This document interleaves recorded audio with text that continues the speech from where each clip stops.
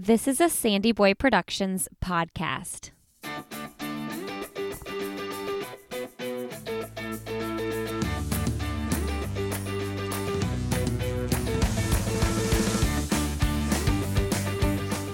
Hey everybody, welcome to I'll Have Another Podcast with Lindsay Hein. I'm your host, Lindsay. Thank you so much for being here today. This podcast is part of the Sandy Boy Productions network, and in this network, we also have the Up and Running podcast and the Illuminate podcast. If you haven't checked out those shows yet, I highly encourage you to do so. This week on the Up and Running podcast, there is an exciting series leading up to the Olympic trials where Lauren Flores and Abby Stanley, who are the co-hosts, are interviewing 10 athletes. So you're getting 2 episodes a day leading up to the trials this week over there on their feed. So make sure you go check it out, the Up and Running podcast. And the Illuminate podcast is a podcast I co-host with 3 of my friends, and we interview people who are illuminating the world around them, doing really good things in the world. I really wanted to host interviews that covered stories that maybe didn't revolve around running. I love this podcast because it's about running, but I wanted to look into interviewing people who were social entrepreneurs, people who had missions to help others in their own lives. And that's really what the Illuminate podcast is all about. Some of the episodes that you'll find over there include an episode with Dominique Smith, who talks about restorative practices in education. We've got an interview with the co-hosts of Pantsuit Politics with Sarah and Beth. They talk about grace-filled political conversations. We have a positive parenting episode where I interview Wendy Snyder, who is a positive parenting teacher, and she schooled me on so many things and gave me some really tangible ideas of how I can redirect the way I am disciplining my children in a healthy, positive way. So make sure you also go check out the Illuminate podcast. All right, today on this podcast, I'm talking with Sally Kipyego. This is episode 228, and I'm talking with Sally Kipyego. If you are not following Sally's career, that is something that I highly encourage you to do. She is definitely one to be watching at the Olympic trials this coming weekend in Atlanta. She's got a great shot at making the team. If you don't know about Sally, Sally was born and raised in Kenya, and she came to the United States for college, running for Texas Tech, where she won 9 NCAA titles. And then she began her professional career with the Oregon Track Club, where she's still now. She's sponsored by Nike. She trains over in Kenya. She's been training at 7,000 feet elevation for this race, but she also holds a World Championships silver medal in the 10K from 2011 and a Olympic silver medal in the 10,000 meters for Kenya. She became an American citizen in 2017 and also gave birth to her daughter, Emma. That was right after she debuted the marathon in 2:28:01 in New York City, right behind Mary Keitany and ahead of Molly Huddle. A little fact I didn't know until this episode, and you'll hear that in my reaction. She was pregnant, and she didn't even know it when she ran that 2:28 to debut the marathon. Sally had some hard times coming back from pregnancy, and we'll talk all about that in this episode. And one thing you should know, she raced Berlin this past fall and ran a 2:25:10, which was a 3-minute PR, finishing 7th place. And she's had a really great training cycle coming off that race into the trials. So it's really exciting to see her coming back strong after having so much time to heal and recover from childbirth and other illnesses that caused her to just really slow down and take some time off. So I'm pumped to see Sally on the road to do some amazing things in Atlanta, and I really hope you enjoy my conversation with Sally Kipyego. Today on the podcast, I'm so excited to welcome Sally Kipyego to the show. Welcome to the podcast, Sally. Thank you for having me. I have had several requests to have you on, and I would just love to, first of all, hear how you're feeling going into the Olympic trials next week. I am feeling pretty good. I am already in Atlanta, so that has been exciting. I'm kind of, I can't wait. I cannot wait. I'm excited. I think it's a great opportunity to just go out there and run with the best in the world. So yeah, I really look forward to that. I'm excited. I feel good about it, and I feel good. My body's good. So yeah. Sally, I would love to kind of give everybody a little bit of an introduction to you in case they haven't been following your career. So can you kind of talk to us about growing up? Did you grow up in Kenya? Yes. Okay. That's true. When did you start running and when did you kind of fall in love with the sport? All right. So that might be a long story, but so I started running about I'll say around 13, 14, 15, around 15 years. So around that time, before maybe a year before I got into high school, and it wasn't really about. And I know this is typical in Kenya. It's typical. All children run. Basically, running is just kind of part of what it is. You have games, and you go running at 4 in the afternoon or in the morning at 10 in the morning. So running was just part of the culture. So it wasn't really about falling in love at that point. It was just kind of going and being part of the activity and enjoying it, and then realizing that I was actually good at it. And so that was pretty much the beginning of my running. And from there, I just got into the system and started really enjoying it because I was good at it. And, one thing led to another, and here we are. Yeah, here we are about to compete on a really big stage. At what point in time did you know you were going to come over to the United States to go to school and compete that way? So when I was in high school, so I actually, a sophomore in high school, I made the national team for Kenya for the juniors cross country. So that was my first break. And so I was good that I made the team. And then around as a senior in high school, I got injured. I had a stress fracture. Well, I didn't know that I had a stress fracture at the time, but down the road now I know it was a stress fracture, but it was never really diagnosed. Now I have experience with stress fractures. I kind of know that was the case, and I just ran on it and made it worse, and eventually stopped running altogether. And I was a teenager, and so I was going through growth spurt and gained a lot of weight and all that good stuff that happens when you're 16, 17, yeah. And 18. And so I went through all that change and thought that maybe there was no chance for me to be a professional athlete again, the way I intended to do. So I figured, I'll just concentrate on my studies, and hopefully someone mentioned scholarships, and I thought, that's a great opportunity. Maybe I'll go and study. And just because of the background after high school, a lot of coaches recruited me. A lot of American coaches came to Kenya or sent someone to Kenya, and they were looking for good athletes that were good students. And just because of my history and the fact that I had done well before, even though I wasn't running at the time, people were willing to give me a scholarship. So I would say coming to the U.S. was kind of after high school. That was the plan. So it was just because it was kind of a backup plan. I know that's also, but it was a kind of a backup plan of, I can't run professionally, so I can as well as go try to see if I can run and get a scholarship. Can you kind of paint a picture for us, those of us living in America, what life looked like growing up in Kenya and going to school? What was your family life like? I had a happy childhood. It's kind of, it is different because it's a different culture. It's a different society. A lot of freedom, a lot of activity, a lot of, going to school is a very casual affair, so to speak. Okay. And there's a lot of activity, and the studies are important, but there's a lot of, it's not regimented, so to speak. It's not as strict, in my opinion. There's a lot of freedom and a lot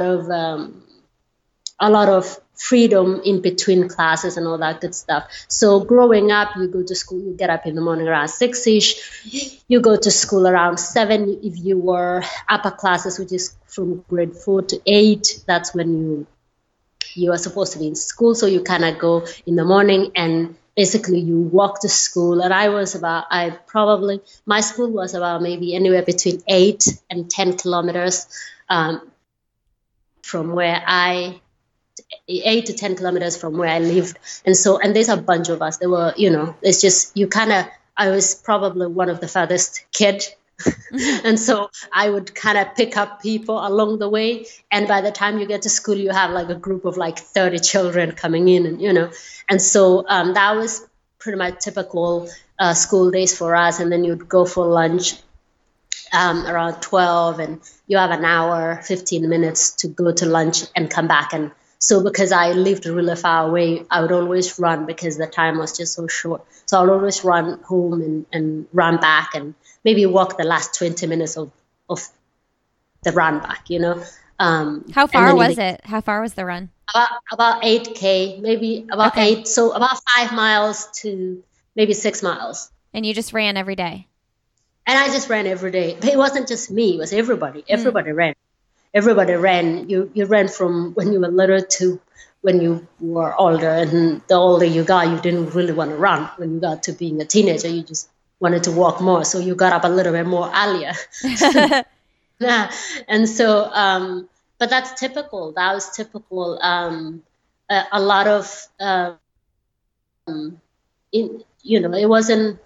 That's primary school. High school is a whole different story because most high schools are boarding schools. So it's like college. You basically go away from your home for about 3 months and then you come back.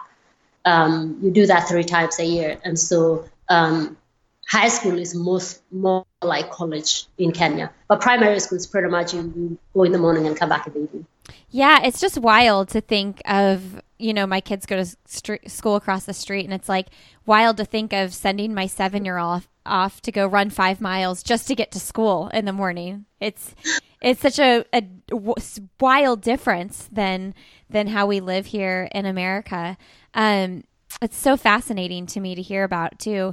So you come over to the U.S. and you run for Texas Tech and have a very successful career, winning 9 NCAA titles, which is incredible.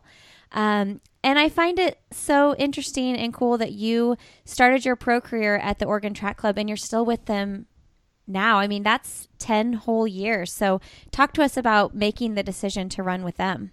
Thank you. So after college, surprisingly, I had a really good career in college, but very few. I didn't get as many offers as I thought I would coming out of college, which was surprising to me. And so the only few companies were interested, but the only people that really were interested that much were Nike. And so I automatically, because those were the people that were giving me the best deal on the table. And so by default, I looked for a place that I could train running for Nike. Okay. And at the time, I wanted to be around people that were better than me. And I knew of Laura Fleshman well, and I looked through different groups, and that one just seemed to appeal to me. And I wanted to be around people that were successful and people that were doing their thing and doing it well. And I wanted to be part of a group because I knew that I needed to learn to be a professional athlete. I needed to learn from people that I had more experience than myself. I also looked at the coach that had experience in the field, and I thought Coach Roland was really good because he had won an Olympic medal for Great Britain. And so all those things kind of contributed to my choice going to Oregon and going to Eugene. And then what sealed the deal was I went to Prefontaine Classic that year after college in June. And if you've been to Oregon in June, July, you just think you're in heaven, especially if you're coming from Texas. So I was coming from a very dusty, dry, very hot part of West Texas.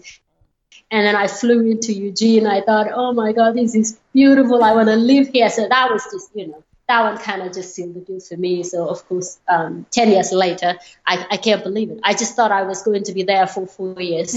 But then, you never say never, because look at me, it's 10 years down the road and I am still there. Yeah, it's wild how quickly time passes. You mentioned Lauren Fleshman, and I would, she's definitely a well-known advocate for women's running in this community, in this space, and had a very successful career herself. I would love to hear what you maybe learned from Lauren when you went and ran with the team. Well, I think just having an athlete and a woman that was really together and had her stuff together.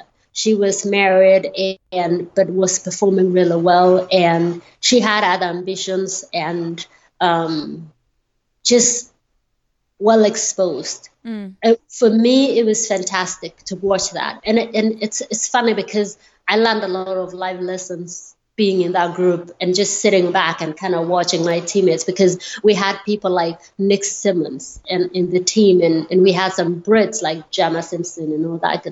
And so just watching when you have people that are achieving at a high level but are not only athletes but really good, and I am an opinionated woman. I'm always intrigued by people that speak their minds, people that are unapologetically, strong-willed, and you can tell that, and with people with personalities, and Lauren is sassy, and in the best way possible, and so I love that about her. And I think watching a woman that was a little bit older than myself, and seeing how she was handling herself, on the track, outside the track, ambitions she had, the goals she had, all the things. And then even now, looking at what she's been able to achieve and what she continues to do and be able to speak on behalf of a lot of women, a lot of girls, I thought that was incredible. And also we came from different backgrounds. And Lauren and I had, hours and hours of just conversations, and I don't mind talking. I'm a chatter. And so we would go to these training camps. And I remember one summer we were in France. We went to Fourmont and in France, and we didn't have a lot to do anyway, so we spent a lot of time talking. And I remember those summers. They were fantastic because you're speaking from very different backgrounds. Because I was coming from a very different background. She was coming from a different background. And it was just so good to have those different perspectives in life, but such a good eye-opener. So it was just great. It was fantastic. Yeah.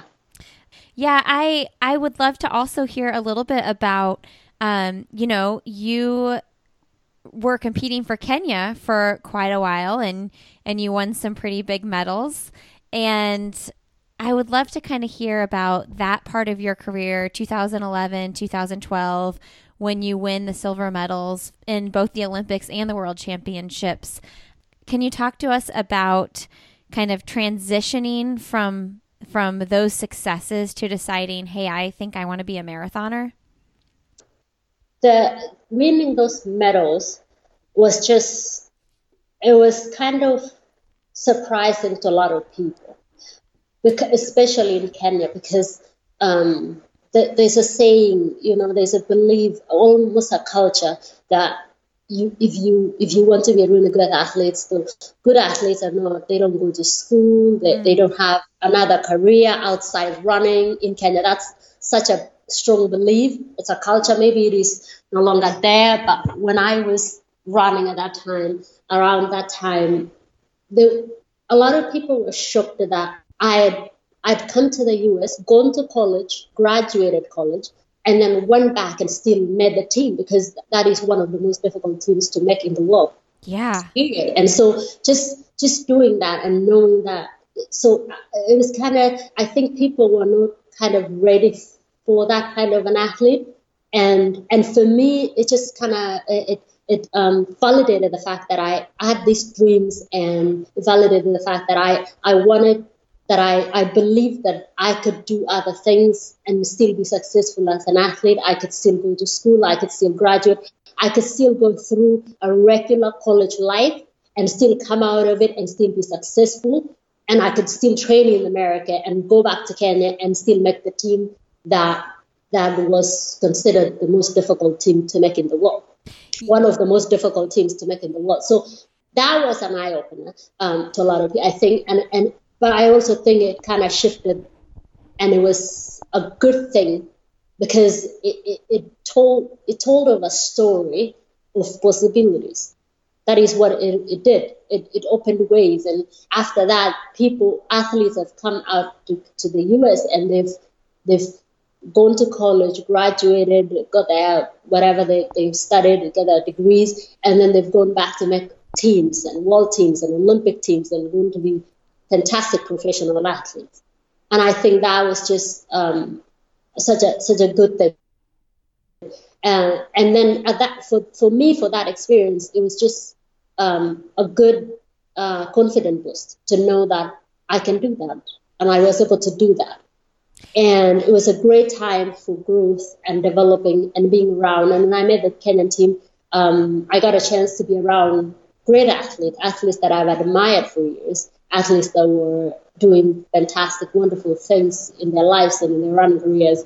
And to be around that, kind of spills over, and it changes your mindset. It makes you elevate your own game. And so that was a great thing. And then after that, I've always said about being American. I've always said all along, I always knew I wanted to be American. Even when I came here, I thought if the opportunity ever presented itself, I wanted to be an American. And so that had nothing to do with, it had very little to do with running. If I could still, I would still want to be an American, whether I ran or not. I had come to America, and the first season I couldn't run, or got injured, God forbid, or whatever happened, I still wanted to be American. That would have never changed the trajectory of being an American or not. And so it just happened that I waited, and when the time was right, when I was able to be eligible to be an American, it was just common sense. That was just there was never a question about it to be an American. And in return, and I feel like for me, choosing to run for America is a way of me showing my gratitude. I think this country has afforded myself, my family, and a lot of people in my life just great opportunities. The things that have happened in my life have happened because I was in America. And I don't know, I couldn't speak if I was somewhere else, but I'm speaking as what has happened to me in this country. And so in a way, I always knew that I wanted to represent this country, this great nation, and I just want to represent it well, and show my gratitude more than anything, really, for all the privileges and all the opportunities that this country has afforded my family and I. Wow, that is so inspiring to hear. And I wonder, what does being an American mean to you? And when you came to this country, did you realize how pulled to it you would actually be? I don't think I realized it. Yeah. I don't think I realized it. But for me, being an American just is opportunities. Yeah. It's the privilege that it's just privileges that otherwise a lot of people in other places in the world don't get to experience, And I just think that a lot of opportunities, and if you work hard, you can go far, And hard work is rewarded, And I think those opportunities, they change lives, because you could be in a place and the systems are not put together in a way that rewards hard work. You could still work really hard in another part of the world and still not see your fruit, so to speak. And so I feel that America has a way of, at least for my family and I, we feel that America has kind of given us opportunities that otherwise we cannot have enjoyed. And those are privileges, and you don't take those for granted and I always tell people, I was born in Kenya, but I chose to be an American. That was by choice. When did you meet your husband? We met at Texas. Well, funny story. There's always a funny story, isn't it? So we met, it's funny, but we met in Kenya. Okay. So I was going to the embassy, and he was going to the embassy, to the U.S. embassy to come to U.S. for school. And so we found ourselves in this family in the same house because one family was hosting a bunch of students that were going to college. They were trying to get visas to come to America. And so Kevin was there. His name is Kevin, by the way. My husband's name is Kevin. And so Kevin was there and I was there. And so that is where we met. But we were strangers. We were complete strangers. And so that was our first meeting. And then we all came to America different times. I went to get my visa 2 days before he did, and then he got his visa. And funny enough, we all came to Texas. I went to South Plains College for 3 semesters. And then he went to Texas Tech straight away because he had already gone to college in Kenya. And so he transferred from college in Kenya to Texas Tech. And so that is where we met, and we started dating at Texas Tech, and one thing led to another, and now we're married with our baby. What year did you guys get married? We got married in 2009. Okay, cool. Well, yeah. One of the things I definitely want to dive into is the birth of your daughter and coming back from running, because I know that you had some significant challenges during that time. And I know there's a lot of moms listening to this podcast, whether they're professional or not, regardless, like childbirth is a pretty extreme experience sometimes. So let's talk about that. You ran the New York City Marathon in 2016 and debuted in 2:28, sandwiched between none other than Mary Keitany and Molly Huddle. So finishing second in your debut marathon at a major is a really big deal. So congratulations there. Thank you. And then the following year, you have a baby. So that's like 2 really significant life events within 2 years. So can you kind of share with us a little bit about the experience of deciding to do that marathon and then deciding, okay, in my professional career, is this the time I want to pursue having a family? Maybe it wasn't planned. Talk about that a little bit. And just to add into the dramatic of 2017, I also became a citizen the same year. So 3 yes. But anyway, so in 2016, I wanted to go to the Olympics, the Rio Olympics, which didn't happen. I went to Kenya and I ran the 10K and had a horrible day, basically, and didn't make the team. So after that, I knew that we were going to run the New York Marathon. And so all my plans were shifted, and all it was running the New York Marathon. But my husband and I had already talked about having a family. And so this was definitely a planned baby. and so leading up to the marathon, people always say, oh, when you're training really hard, pregnancy is kind of difficult to happen and all that good stuff. So I thought, we can give ourselves a head start, so to speak, and, see what happens. And funny enough, I got pregnant. And so by the time I was running New York Marathon, I was almost close to about 2 months. Wait, you were pregnant when you ran the 2:28? Yes. What? I was maybe about 6-7 weeks pregnant. Oh my gosh. Do people know that? I mentioned it somewhere, but anyway. That's intense. So I was so fit. I was the leanest I've ever been when in my adult life. So I really didn't think that I was going to get pregnant. and voila, it's magical. The body is magical. It just happens.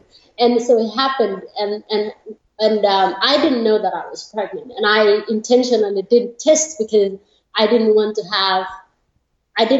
second guess I didn't want to go into the race thinking that, okay, I'm carrying a baby, run slow, if you feel something, you might want to stop, all that kind of stuff. So I didn't want to second guess things in the race. So I talked to my best friend leading up to New York, and I said, well, I don't know if I'm pregnant, but I don't know what to do. And she told me, don't test don't test, don't take pregnancy test because it's going to mess up with your head. Just go and run. So I went and ran, and sure enough, afterwards, we found out that I was pregnant and all that stuff. We were pregnant, and then I thought, how a lot of women, and for example, I've seen women done incredible things after pregnancy, and so all along I just thought that I was going to be one of those women. My intention was to get, have a baby and come back and run, do my thing. But then when I started run, I was running about 5 miles, 8 miles, but when I got to about 14 weeks or 15 weeks, I started having really bad cramps. And so I was cramping up a lot after runs, and I brought it down to 5 miles, to 4 miles, and I would cramp up for about maybe 2 hours after every run. And I would spend 2 hours freaking out with my feet elevated, drinking orange juice. I don't know. I blame the internet. I don't know. But I was terrified. Every time I finished my run, I would cramp up, and I always thought, oh, what is happening? Why am I cramping up the way I am? And because I am a fast mom, first time mom, I didn't know what to expect. And eventually around 16, 17 weeks, I decided to stop running altogether because the stress that the cramping would induce, and the stress of whatever was happening in my body, and just it wasn't worth it. And I thought, this is not worth it. Forget about the running. So I stopped running altogether, and I started walking, and I kept walking. So that was my form of exercise throughout my pregnancy, and I enjoyed that. That was a wonderful time, and I had an easy pregnancy, to be honest with you. It's fantastic, and I loved every bit of it. So I thought, oh, you know what, I'm gonna go through this and have a baby and come back, and I should be fine. But then come delivery day, I had a really difficult labor. Shockingly, my doctor said, oh, this is easy. You're ready to go. Everything is looking good. You shouldn't have issues because everything has been fantastic up to this point. I went into labor 4 days or 3 days before my due date, so it was fantastic. Everything was just going according to plan, and then I went into labor for about 17 hours, and it wasn't easy. It was difficult, and of course. I don't know who came up with this, but anyway, I wanted to do this all natural myself, and let me tell you, next time this is happening, I am sure going to go for that epidural right away. I am not messing with that anymore. But anyways, I decided I wanted to do all this natural, and my husband thought I was crazy, and I thought, oh, my mother did this, and my grandmother did this. Yeah, all the women before me have done this. So, of course, and I ran marathons. Come on, I could do this. And I was all good, and I was fantastic. And I did it. But I had a difficult labor, and things didn't go the way it was supposed to go. And I didn't progress the way it was supposed to go. And a lot of things happened anyway, to make the story short. And eventually I ended up having an emergency C-section after a really long stretch of just a difficult labor, and so a difficult labor and delivery, and eventually, it happened, and but happily, our daughter Emma was born, and healthy baby, so we were over the moon, and but then things just, but then when I came back to, and so I took my time, didn't really rush by any means, and with an African heritage, you just take your time. Like having babies is a big deal. You just take your time, and they want to feed you for only, which was not going to happen in my house. So, were you here or were you over in Kenya? I was here. I was in Oregon, and so it was my husband. So, but anyway, so I took about 3 months, about 4 months of really nothing, and I started walking more. I started walking a few weeks afterwards, anyway. But I started jogging about 3 months after, 4 months afterwards, and I started actually running about maybe 5 months. I committed into somewhat training. I wouldn't even say, as best as I could. And so I thought things were going to happen, and just my body resisted. I don't know any other way to describe it, the best way to describe it, but my body just resisted everything that happened. Every time I wanted to run, every time I ran, I felt like my body was falling apart. I would train for about two weeks, and I'd have exhaustion and fatigue, and I'd get sick. My immune system was terrible, and it was just awful. That first year was terrible for me, and so I wasn't expecting it. I don't think I was emotionally prepared for that kind of difficulty, and I learned a lot about myself at that time, because it was a difficult time for me, for me, and also for the people that are close, my family, my husband. It was difficult, yeah. Hey friends, a quick break to let you know that when you support a sponsor of this podcast, you directly support this podcast. So thank you so much if you've supported sponsors in the past, and if you are thinking about doing so. 2 sponsors I want to give a shout out to this episode are Lily Trotters. They are my favorite compression socks. You can get 25% off your order of any full-priced items when you go to lilytrotters.com and use the code ANOTHER at checkout. They've been a supporter of this podcast for a long time, and I'm super thankful for that. Another sponsor that I want to give a shout out to is Defunctify. This is a laundry detergent that is safe to use, and it will leave your clothes smelling really good. They also have stain remover. You can go to defunctify.com and use the code ANOTHER for 25% off your first order with them. I just got a bunch of marker out of my couch, and that was thanks to Defunctify. All right, 2 more ways you can support this podcast. First of all, you're already supporting it by listening to it, so thank you. 2 other ways, though. You can leave a rating and review. You probably hear podcast hosts ask about this all the time. Well, it's really important, and I'm still striving to get ratings and reviews every single week. So if you haven't done that yet, if you could take a minute, open up your podcast app of choice and leave a rating and review, that would be super helpful. It helps new listeners find the show. And then if you really love the show, if you really want to support the show, I have a Patreon page where you can support my work over there. If you go to patreon.com/Lindsey Hein, you'll find my page where you can find access to dozens of bonus episodes that I've recorded over there. I just recorded an episode with Julie Stackhouse. She was my guest from last week, and she came back to talk all about coaching and strategies she implements with her own athletes, and it was a really fun episode. We talked for almost a whole hour. So again, that's patreon.com/Lindsey Hein. All right, thanks everybody who's supporting the show in any way, shape, or form. I appreciate each and every one of you so very much. All right, friends, and I do want to let you know, this Thursday, I'm really excited to be interviewing the men's and women's team from NAZ Elite, who will be competing to make the Olympic team in the marathon this weekend in Atlanta. So you'll get an episode with both the men's and women's team this Friday on my feed. And then the other thing is, I have hired a videographer to come out with me, and he's going to be videotaping the entire conversation, and that's going to be on my YouTube and also Instagram. So in the show notes to this, I'm going to put a link to my YouTube channel and then a link to my Instagram so that you can make sure you're following those over there, because you can actually see the video of these interviews that I'm really excited about.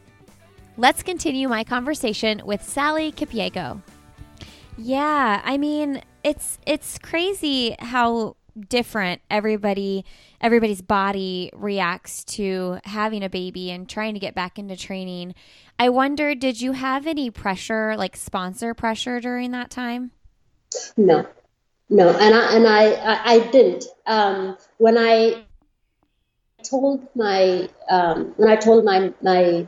sponsor that I was expecting a child, they said, and I quote, "Go do your thing, and when you are done, we'll come and revisit and see what Just go do your family thing and have your baby. Congratulations, and let us know when Nothing was said about when you need to run, and even for me coming back, it was all about me. It was about, I wanted to compete because I am a competitor and I'm an athlete at that point. So I no one at any point pushed me to actually compete.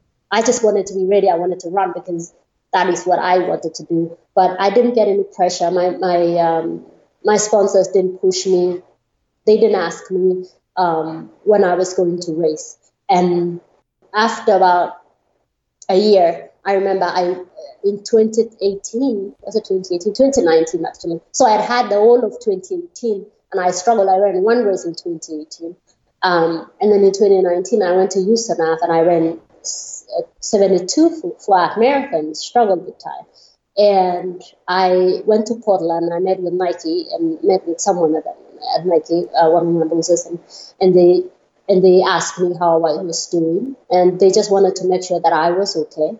And they told me, no pressure. We know that when you get ready, you will get ready and you'll be fine. We just want to make sure that we're on the same page, that you still want to compete and you still want to run well, that you're not kind of slugging and taking your time, your sweet time. And at no point did they ever tell me that you have to run and you have to run this time or you have to do this. No, it didn't happen. So for me, they really, I feel that they supported me 100%. Well, that's awesome. That's really, really good to hear. That's a really good story. I think that people will be really happy to hear that you had that positive experience. I'm so happy to hear that myself. And I knew that was a possibility. I knew there was a possibility that, that you could get pushed and you could be asked to run and you're not ready and all that good stuff. But to me, personally, I didn't experience that. Yeah. I wanted to run because it was me. I was never pushed to run. I was never asked when I was going to run. I was never asked that I needed to run and perform at a certain point. I was never asked that. I was just asked to make sure that I was told to commit, that I was training and I was getting ready for the big day, which is these trials, actually. Yeah, that's awesome. Yeah. That's so great. I don't want to glaze over this, and I have it in my notes that you had malaria at some point in this time frame. Is that true? Not this time frame. Oh yeah, like in 2018? Yes, when I was going to run the New York Marathon that fall, and it was 2018. Yeah, fall of 2018. Yeah. So that was my objective. I wanted to run. And I thought, but so during the training, like I said, my immune system was so terrible because I would train for about a month and I would get sick. And at one time I got really bad malaria and I got pneumonia. I got diagnosed with pneumonia. So it was just a bad period for me. My body was falling apart physically, but I was also getting sick. So I don't know, different bodies act differently, and they say different children also can cause different things to happen to your body. But for me, it was such a difficult, and I hope that in the future when I try to have another child, hopefully it's not as bad. But yeah. but it was just, it was falling apart in ways that I didn't even realize it, because I've had injuries before, and I've had to come back from an injury or a terrible injury before, but not like this. This was different. It was just like my body was not holding up the way it was supposed to. And I guess with pregnancy and childbirth, all those things happen. But for me, it just felt like my entire body was breaking down and falling apart every time I tried to put together an extended period of training. So yeah, so malaria was part of that. I got diagnosed with malaria, really bad malaria. I lost so much weight. You could have thought, I lost so much weight in a span of a week. It was ridiculous. Wow. I couldn't even, I was barely walking. It was a terrible time. And I was still breastfeeding my daughter. Wow. But anyway, great Lord. But the stories. But anyway, yeah. How did you come back from that? I don't know. I'm not familiar with how long when you have malaria you're actually sick for, and I'm sure it's different for different people, but it can be a life-threatening disease, right? It can be, but it's very common in Kenya. Malaria is very common in Kenya. Okay. But if you get, they have medications, you have 4 doses of really intense, medications, and so it's supposed to take care of it. And malaria takes about maybe a week, maybe 2 weeks at most. It doesn't even get to 2 weeks, maybe a week and a half. But what it does is it really destabilizes your body. Because you get really weak muscles, and you get dizzy, and And so all that kind of stuff. So after malaria, you have headaches that last for weeks. And I would be dizzy. Like after that malaria, I was fine. But every time I ran, I would be dizzy. I felt like I was falling every time I ran, and I would have headaches for weeks after that. So it's not really the disease at that point. It's not that 1.5 weeks. It's the effects that happens after that, because you get really weak muscles, and coming back, your muscles are really weak, and you have these headaches, and you have a lot of dizziness and all that good stuff. So it is the afterwards. It's the effects afterwards. Okay, yeah, lingering effects. Well, I am so pumped for you because, man, you've had a trying few years, and it sounds like 2019 you were finally able to kind of get back from this childbirth thing and this weakness, the malaria and the after effects of having a baby. I mean, it's just everybody's story is so unique and so different. And unless you're following it closely, you don't really know what someone's going through postpartum, Oh yeah, absolutely. It's tricky because, most of us, when we are struggling with our things in our lives, we kind of tend to hide away. We run away to a corner and we hide away, and we kind of sort ourselves on that side. And so a lot of things will be going on behind the scene, and that's why they say, be kind to people, because you really don't know what's going on behind the scenes. But the human body and the human mind and the human spirit is one amazing thing. It's incredible what we are capable of doing. It's incredible the things that we're capable of coming back from. And there's so many times that I felt like, just forget this. I have some medals from an Olympic and a World Championship. I could just throw the towel in, just walk away. This is too painful. It's just, and I had those moments. I had to psych myself. I had the workouts that I'd cheer myself. I would basically be the cheerleader to a point where I actually spoke like loud, and people would look at me like, okay, she's going crazy. Well, I kind of just needed a little bit of motivation, psych myself up for things, because when you've been running, and you got to remember that I've ran at a really high level and really performed really well, and been smooth and efficient and fast, and things are effortless. And when you're fit, man, you don't even realize what a privilege that is until you really struggle, and you're like, oh my God, I could take a quarter of that fitness right now. And so it's just be kind to people and realize that we all go through different things and we all struggle in different ways, but we are also strong, and all those things make us stronger, make us appreciate our journeys and other people's journeys, and we get to respect people more. You respect other people that have come before you, because then you realize that you never really know. It's not as easy sometimes as it is put out there to be. And just being mindful of that and realizing that sometimes even it's a privilege to the people that can't even run outside, and they can't do the things they want to do because of 1 or 2, 3 things, and sometimes with even running during your maternity leave or when you're pregnant. And I always took that for granted because I saw women running while expectant and all that. And I thought, oh, that'll be me. I don't have any issues. I don't have any health issues. I will be fine. I'm a marathon. I'm an elite athlete. I should be able to do this. But shockingly, sometimes the body doesn't agree with that. Sometimes the body doesn't even allow you to do that.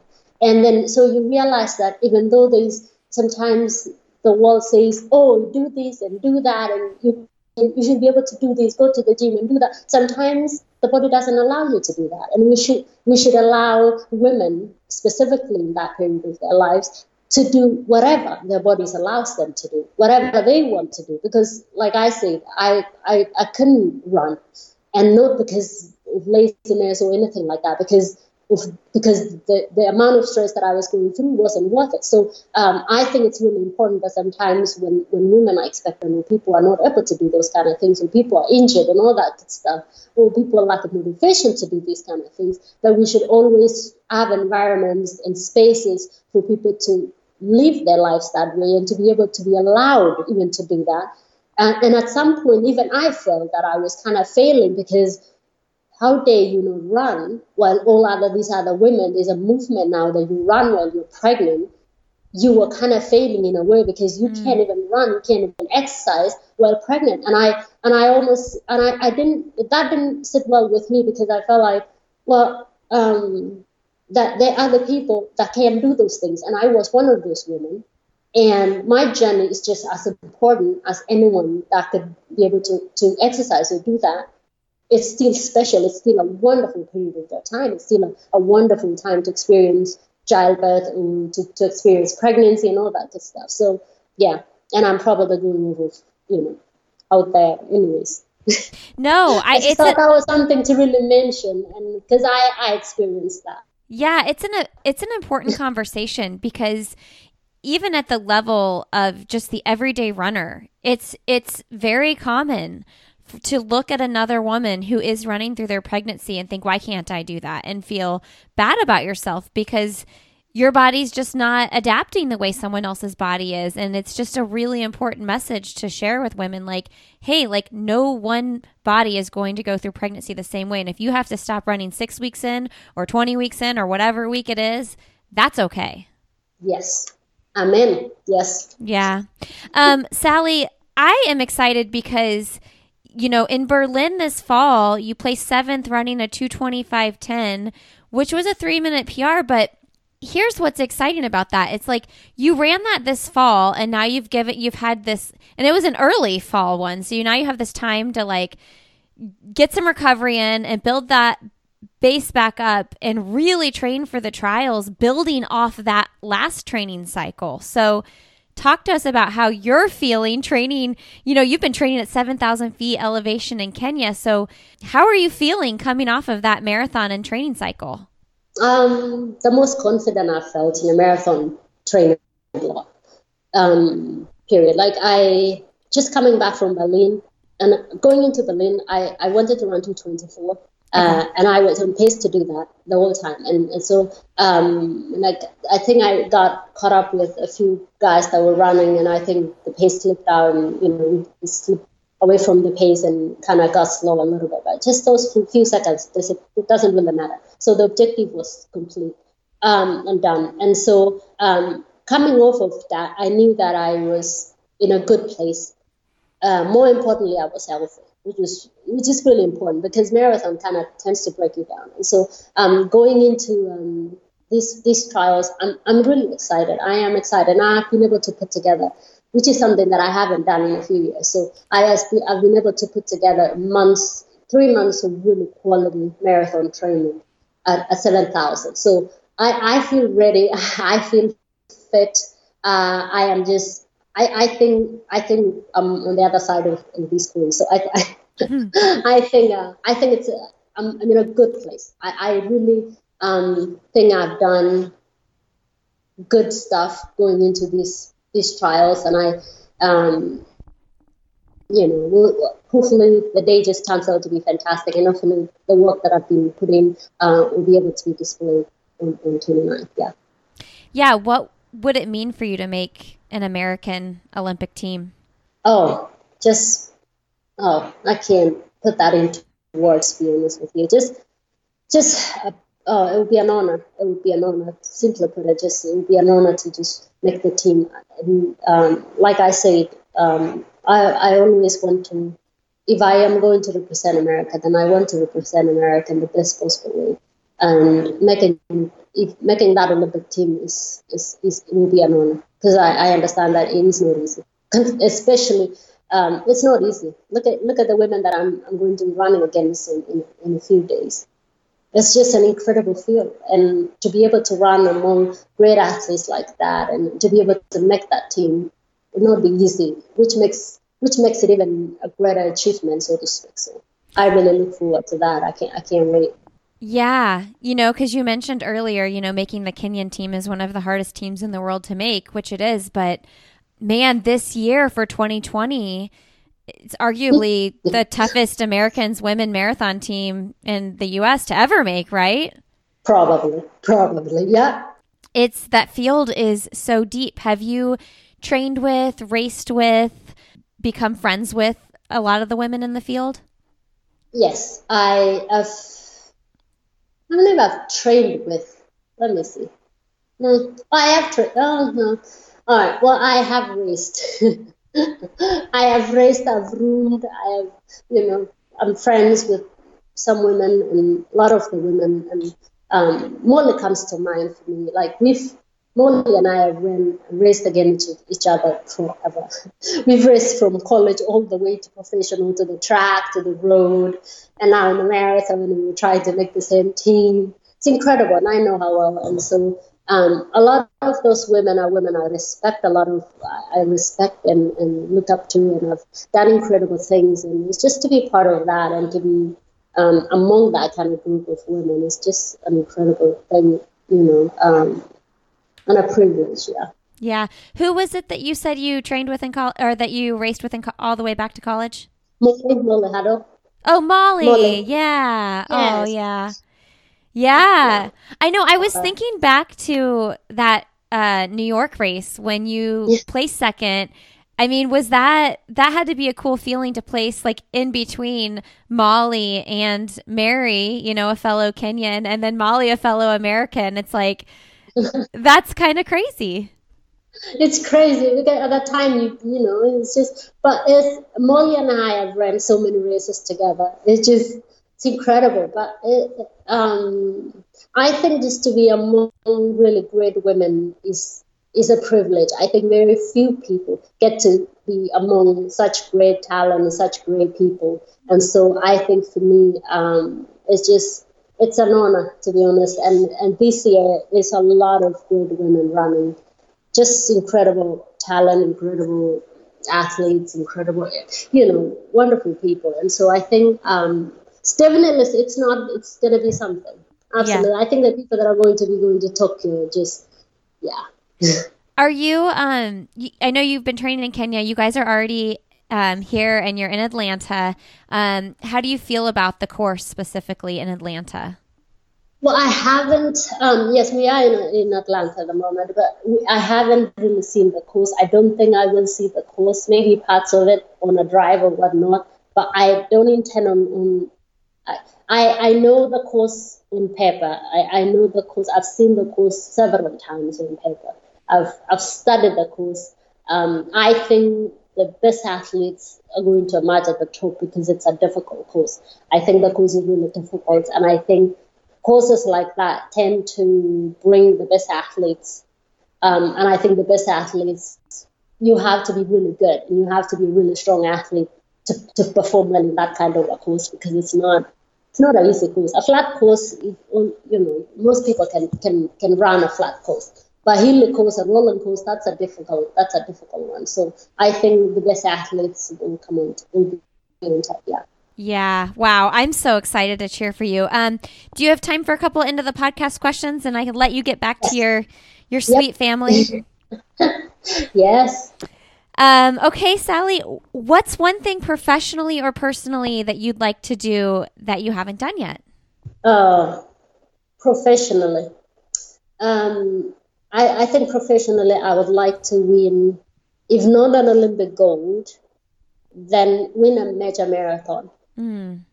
Personally, there are things that I really want to do. One, I want to start a charity, but I feel like I've been postponing it forever, just waiting for the right time. But personally, that is something that I really want to do down the road. And yeah. What kind of charity? So an health-related charity, so in the healthcare. So I'm trying to see.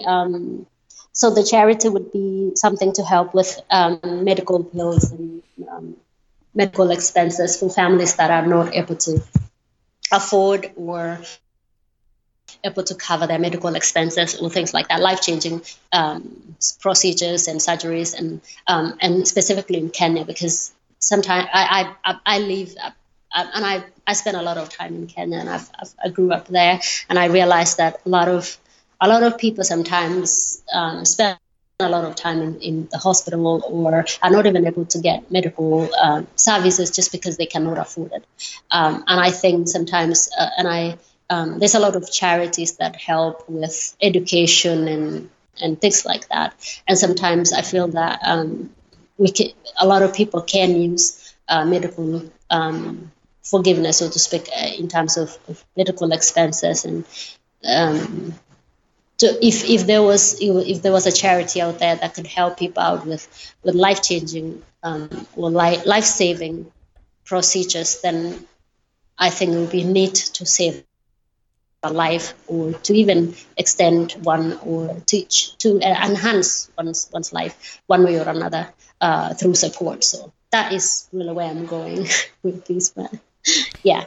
Well, when you decide to do that, you let me know and come back on so we can tell everybody all about it. Fantastic. Yes. Well, what's a nonprofit you like to support now before your own gets started? So this is the thing. I don't have a specific. Well, I work with Shoe for Africa, which is an organization, an NGO that is based in New York, but operate a lot in Kenya, and they help with schools, and they help with awareness, health awareness, and they build a children's hospital in Kenya, and they subsidize the medical. They subsidize their services. That way, families that cannot afford can go to this clinic and this hospital, and there their children can be treated for almost free, little money there. And so I kind of support that charity at the moment. But I am a great believer in just offering your help whenever and wherever. So not specifically one charity, so to speak. I like to, if I go to a place and I see someone in need, for example, in Kenya, some families cannot afford to pay for their school, for their kids to go to high school or to go to primary school or whatever. And if I feel that is something that I can help, then I tend to do those kind of things, and I do that. So and so I like that. I like that kind of charity where the organized charity is fantastic. But sometimes you can go to a place and just look at a situation and it breaks your heart sometimes. And when you can help, then you do that. You help. That's a really fresh perspective on that. That's a really healthy way of looking at it, and I think that's going to inspire some people to do some good today. Well, thank you. I hope they do. Yeah. All right. I love that so much. If you could have coffee, cocktail, or tea with someone fun, motivating, or inspiring, who would it be? Michelle Obama. That answer. I just had my last guest just said the same answer. I love it. Okay, go on. I love everything that she represents. I love everything that she represents. I think she's an incredible person, but also the way she's handled herself. I think most people, I think character is seen more. Character is revealed when people are thrust into a stage, a big stage, the way she's been. And I think she's been amazing in the way she's handled a life in the public eye. I read a book and made me even admire her more, the way she's been able to handle a role as a wife, but also a role as a working mom, a role as a mother, and a role as a first lady. It's just incredible. I love everything about her. It would just be fantastic even to just say hi to her. Just yeah. So yep, that's my. It would be great. It would be fantastic. It's one person it's somebody I really admire. Yeah. Maybe if you win the Olympic gold, you'll definitely be able to. Maybe. Fingers crossed. That would be fantastic. Fingers crossed. See, another motivation. I am extra motivated for that. There we go. If you win the Olympic gold, we could maybe rally for that. I don't know. Oh, yeah. All right, Sally, what's the best, most recent book you've read? What did I read? The last one? The Bluest Eye by Toni Morrison. Yeah, that was my last book. The big one. If you had one message to send to the world, what would it be? Oh, that's a big one. I know. That's a big one. I really should have thought about these more. There's no wrong answer. Your answer about nonprofits was like, good enough for this. The one thing I would send to the world. And it's not necessarily, I don't know the world, but the people. I don't know the world. The world seems It's big. a lot. The world seems really big. I would say one message. I would say I think the world has a way of telling us that we are somehow not enough. I think that message, without ever saying it straight away, I think there is a way that the world is. I don't know who started this narrative about people not being enough. I think the message should be always that you're enough, that you are already created with everything that you need to be successful in whatever you do. That each and every one of us is unique, and we should stay unique that way, that we are never replicas of other people, and that just be 100% yourself, be 100% because you're an original, there's no other version of you. And so that you're enough, that everything you ever need, and I tell this to myself also, that everything I will ever need to live my full potential, I already have it within me. I was already created with all that in me. I just have to remind myself. There might be tools out there, but everything I need is already in me. Yeah, that's it. I love that. Will you be telling yourself that next weekend? Yes, absolutely. Absolutely. Yeah, that's wonderful. Sally, it's an honor to have been able to interview you for the podcast. So thank you so much for your time. Well, thank you so much for having me. Ooh, I might have talked too much there. No, you are wonderful. I am going to be in Atlanta for the trials, cheering you on. Oh, fantastic. Yeah, I will say hello, and I'm going to shoot you an email because maybe we can grab a post-race interview. That is fantastic. I would love that. Oh, I would love that too. All right, Sally, well, rest up. I hope that you can get out on that course and it feels good, and I'll flag you down next weekend. Well, thank you very much. Thank you for having me. Appreciate that. That was wonderful. Best of luck. All right, thank you. Bye-bye. Bye-bye. All right, friends, thank you so much for listening today. Thanks, Sally, for coming on the show. We are rooting for you. We are so excited for you. You can find Sally on Instagram. She is Sally Kipyego, Kipyego. You can find me on Instagram. I'm Lindsay Hein 626. You can find me on Twitter at Lindsay Hein, and you can find me on Facebook. I'll have another podcast with Lindsay Hein. We also have a group over there as well, which is a really great way to connect with the community that is part of this podcast. Don't forget, check out Lily Trotters, lilytrotters.com. Use the code ANOTHER for 25% off any full price items. And check out Defunctify, my favorite laundry detergent. Go to defunctify.com. Use the code ANOTHER for 25% off your first order. All right, friends. In Atlanta this weekend, Friday at 3 p.m., I'm having a meetup with a handful of my friends, and that is at New Realm Brewery this Friday, 3 p.m. Check it out. Show up, say hello. I'd love to give you a hug and see you there. And then this Friday, you will hear an episode with the men's and women's team from NAZ Elite. I'm really excited about that. I'm going to be interviewing them on Thursday in a private setting, and then those interviews and a video, I'm taking video as well, will be out this Friday. So stay tuned for that. Make sure you're subscribed so you see it. All right, have a great Friday. Have a wonderful rest of your weekend. And as always, I'll see you next Friday.